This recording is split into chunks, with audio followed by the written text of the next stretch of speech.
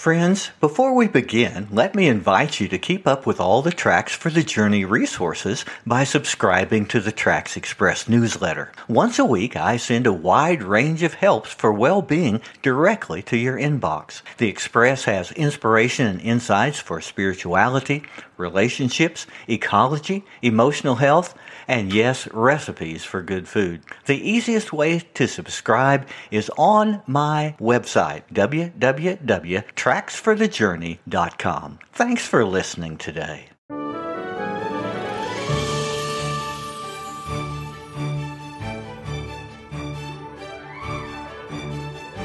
Numerous clinical studies have shown the positive impact one's spiritual life can have on physical health.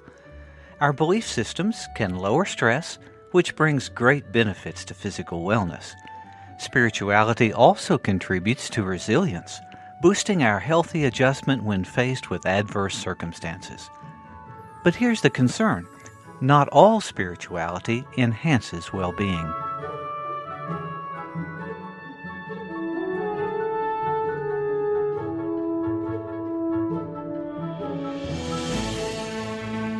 Hello everyone, I'm Larry Payne, your host of Tracks for the Journey. Thanks for listening to this episode. Today, we're going to be exploring the connection between spirituality and health. Have you ever heard of the Good News Bible? It was published in 1966 by the American Bible Society and was greeted as a minor revolution among Christians. The translation focused on simple language and phrase-by-phrase equivalence. As a young Christian, I treasured my copy as a translation that left behind the 16th century words of the King James Version to offer my kind of modern language. The meanings jumped off the page for me to study and interpret. Even as a teenager, I felt my interpretations could be helpful for life. I still have that Bible, marked up and stained from youth retreats and trips. We know today that clinical research and many stories have shown that spirituality impacts our well-being. Your health is intertwined with what you believe and practice. You're not divided into separate compartments of the mind, the body, and the emotions, but are a unity that blends all this together. Sometimes our modern age has neglected this connection. In this episode I'm entitling Your Bible and Your Health, I want to talk about how we interpret the Bible, understand our spirituality, and impact our well-being.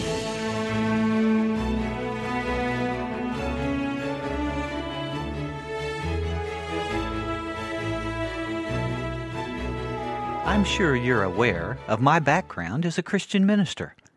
This episode will focus on spirituality from that perspective. This is not to dismiss or demean any other faith tradition. All are valuable and have religious truth to honor. No matter what the tradition, spiritual life impacts well-being. In thinking about you, I'm assuming that most of you who listen do have an interest in the Bible. Some may have read all 66 books of the Protestant Bible in the course of a year. Others may only remember the major stories from some religious education years ago. I hope that many of you are real students of Scripture and enjoy digging in depth. I've enjoyed the privilege of nearly 50 years of academic study. No matter how you may come to this book, one thing is certain, and the lesson of today: you are an interpreter. What do I mean by saying that everyone is an interpreter of the Bible? Interpretation is the act of finding meaning and moving it to a new area of life. You've no doubt seen interpreters for the deaf, signing the language on TV or maybe in person. Those interpreters hear the spoken word and then translate it into sign language a person with hearing disability can understand.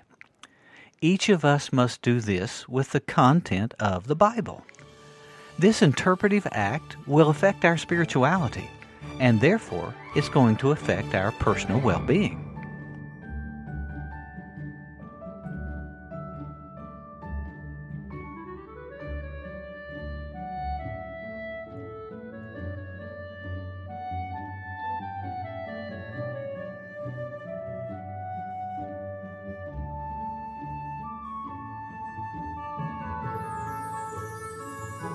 We are not the first ones to interpret spiritual ideas, of course.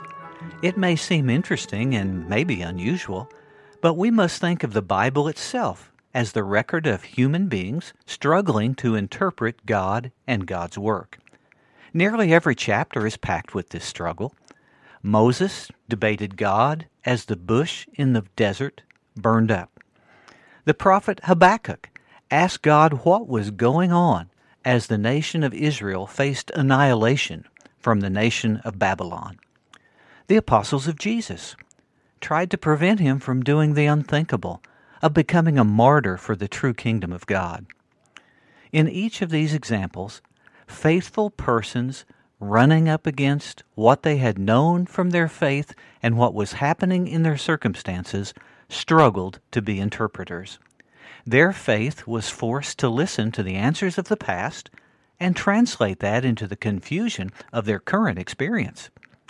New interpretations emerged in this struggle to understand the old with the new. We can find that Christian history also shows interpretation has continued to evolve our faith. The Scriptures have been interpreted in many different ways across the globe in 2,000 years. About 500 years after Jesus lived, in the area we now call the Middle East, there were more Christians living than in the churches of Europe. The Bible was interpreted then to teach that the highest form of devotion was the celibate monk, who isolated himself from the world to seek union with God. It was 1,000 years later that a German monk named Martin Luther upended Catholic teaching by saying the real presence of Christ was not in the Eucharistic bread and wine. We could even fast forward to Los Angeles in 1906, where a strange revival began which featured speaking in tongues and healings. This revival would give birth to the charismatic movement that is spread across the world today. All these events are connected to the Bible's teaching, yet full of new understandings and practices for subsequent generations. Another facet of interpretation to consider is your own personal experience.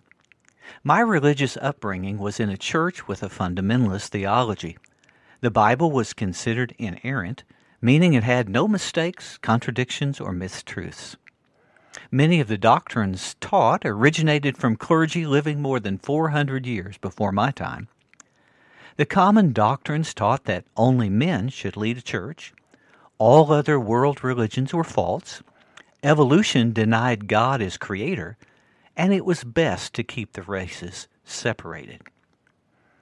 Now, what did you learn about religion when you were growing up? My past was different than my good friend who was raised in a Catholic church. She learned the Bible and the traditions of the church went hand in hand, as they had done so across 1,900 years, and when the Pope spoke, it was infallible. As a nun, she lived for a while in a convent, rising at 4 a.m. to say her prayers. Her teachers and her own church used a Bible that had 7 more books than the Protestant version. How confusing was that? I know your personal story is different. This means that you will interpret the Bible in ways that vary from me or my friends, maybe even from your parents. It really cannot be any other way.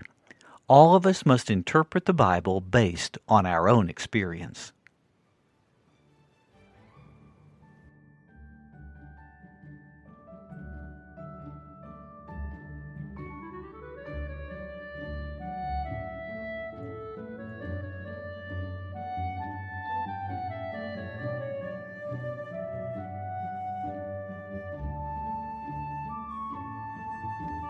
I do appreciate you listening today.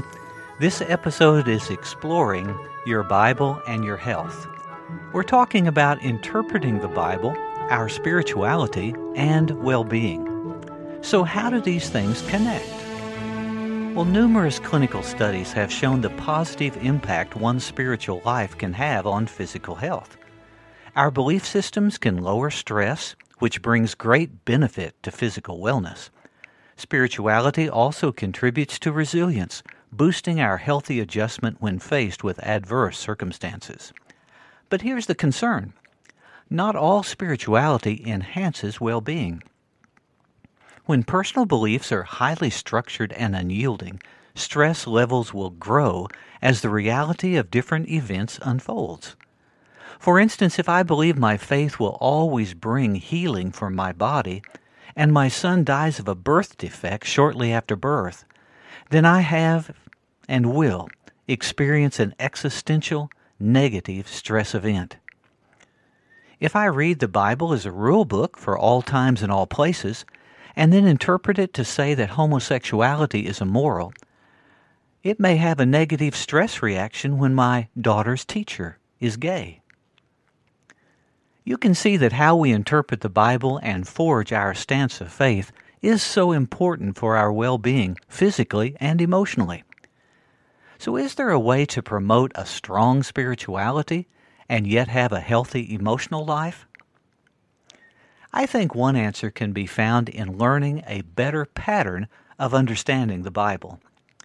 In his book entitled How the Bible Actually Works, Dr. Peter Enns directs us to look at this biblical and historical pattern to find a way of interpreting the Bible for today.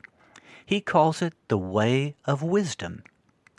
The prophets and teachers of the Bible did not hold a static view of the works that had preceded them.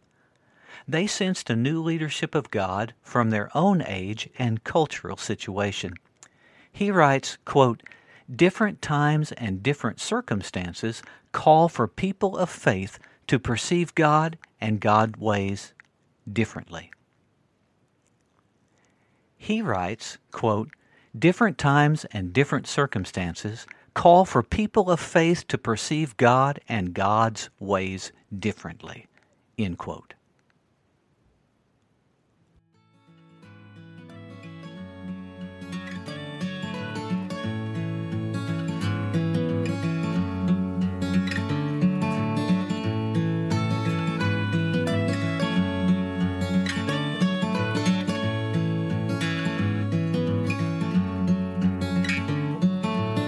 The book I mentioned today by Dr. Peter Enns is entitled How the Bible Actually Works, and the subtitle, in which I explain how an ancient, ambiguous, and diverse book leads us to wisdom rather than answers, and why that's great news.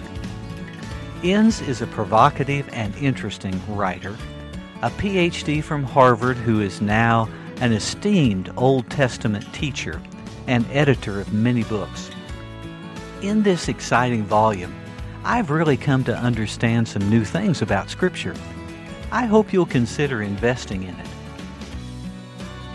He reveals that once we see that wisdom is the Bible's true subject matter, not just an answer book, then it becomes clear that it operates more like a wise parent than an encyclopedia. Good parents wish for their children to become mature and wise adults, not just rule followers. In the same way, the Bible forces us to wrestle with and refine how we follow God in today's world. As Peter Enns writes this book, I have found it challenging and interesting.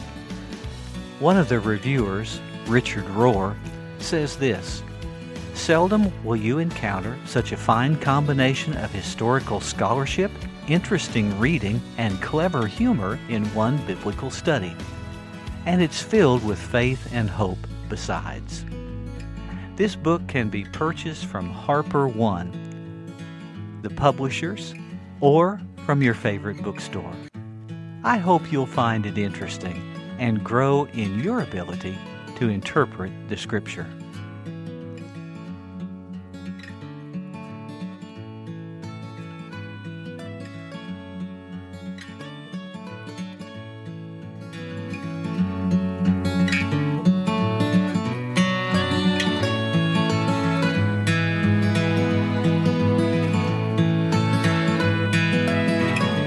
Interpreting the Bible as wisdom literature, as proposed by Dr. Enns, helps us to see that the truths about God and the doctrines of faith are not locked into a museum, unchanging and immutable. The understanding of God and God's work found in the pages of the Bible is wrapped in the ancient culture. God did not write a binding code of spiritual law for all time. Instead, God inhabited the world of the Bible with dynamic presence giving guidance for that day.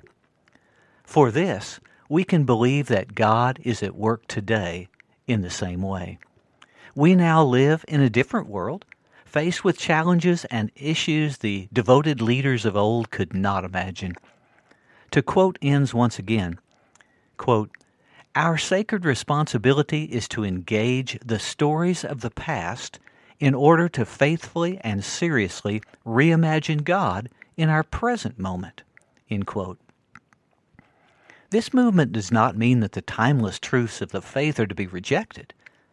The truths that God is love, murder is wrong, repentance is necessary, would just be a sample of the bedrock truths that have brought abundant life to millions.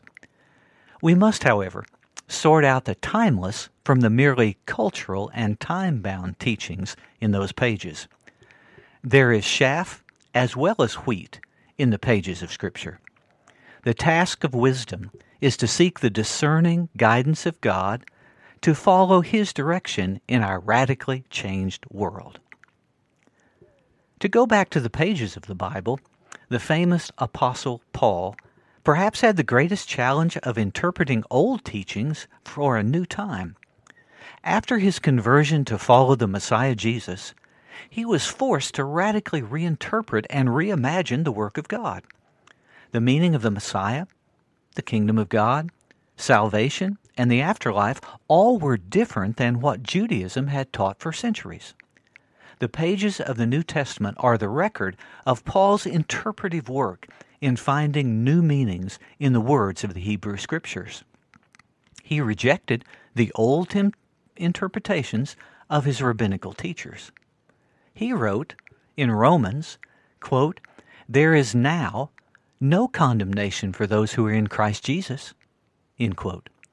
The word "now" shows us that new interpretation for a new generation had become essential. As we do the same type of work, we open our hearts to the work of God within our present world. The interpretation and doctrines of the past are not chiseled in stone to be held forever. God is here to guide us in living the faith today, forging what we hope are deeper, broader, and more inspiring truths to follow.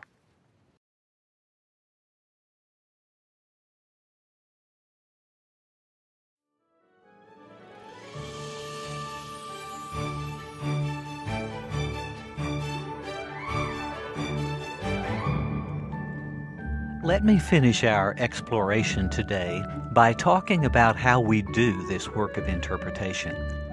Following this way of wisdom in understanding the truths of the faith is helped by many tools. We learn from science how truth is to be tested and examined. We learn from philosophy that our beliefs must be coherent. We learn from history that God is not uncomfortable with diversity and change. We learn from great religious teachers that God can be experienced in transformative ways. We should not neglect any of these authorities in dialogue with the Bible to forge the path for our life today. I truly see this happening today as progressive Christians seek to interpret the Bible for a new generation, struggling to find God's work among a world that is filled with 10 major world religions, 7,000 languages, technologies which alter human DNA, potential life on other planets, and financial inequality that still oppresses billions, removing them from a quality of life right here on earth. Using the art of wisdom in forming a spirituality for today will help us to meet these incredible challenges. For a real-world example of wisdom bringing timeless truth to the present, we know that the past 150 years, women's equality has emerged in a majority of world nations. The Bible boldly proclaimed 2,000 years ago, quote, There is neither male nor female, for you are all one in Christ Jesus, end quote. But a male-dominated society would not really heed that message for 1,800 years.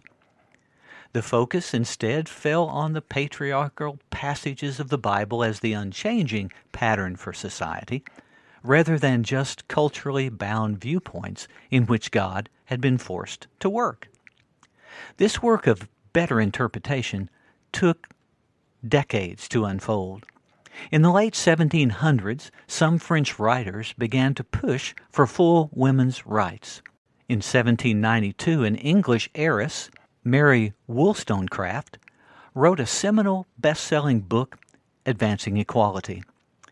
Victorian ideals that the women's place was only to be in the home began to crack. By the mid-1800s, educational opportunities were opening for women in the English-speaking world.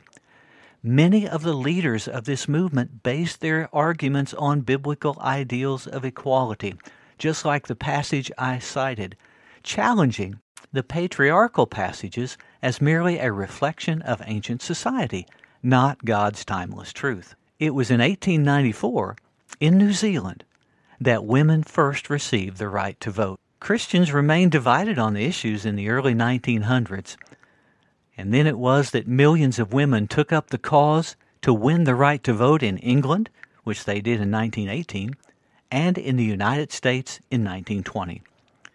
By the mid-20th century, women were working competently in every field of human endeavor. Today, that seems like the normal thing. But we know the fight is not over for full equal rights and equal pay across the world. It was the way of wisdom, the necessity of seeking timeless truths for new times, which provided a foundation for this long overdue transformation. Considering all this, your well-being can be advanced by practicing good spirituality. The Bible is the fertile soil that will join with other sources of authority to bring timeless truths that blossom today. I hope you'll learn to interpret these sacred passages with wisdom and grow towards better life.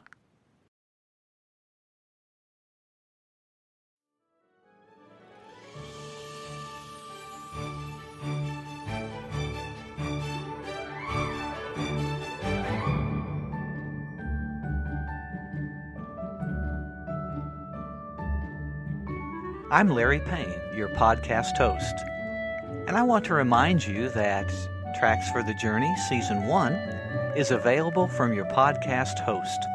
You can download any of the 8 episodes and listen to them, and please rate them if you find them helpful. I look forward to another great season of episodes ahead. Tracks for the Journey is produced at the Bright Star Studio on the High Plains of West Texas.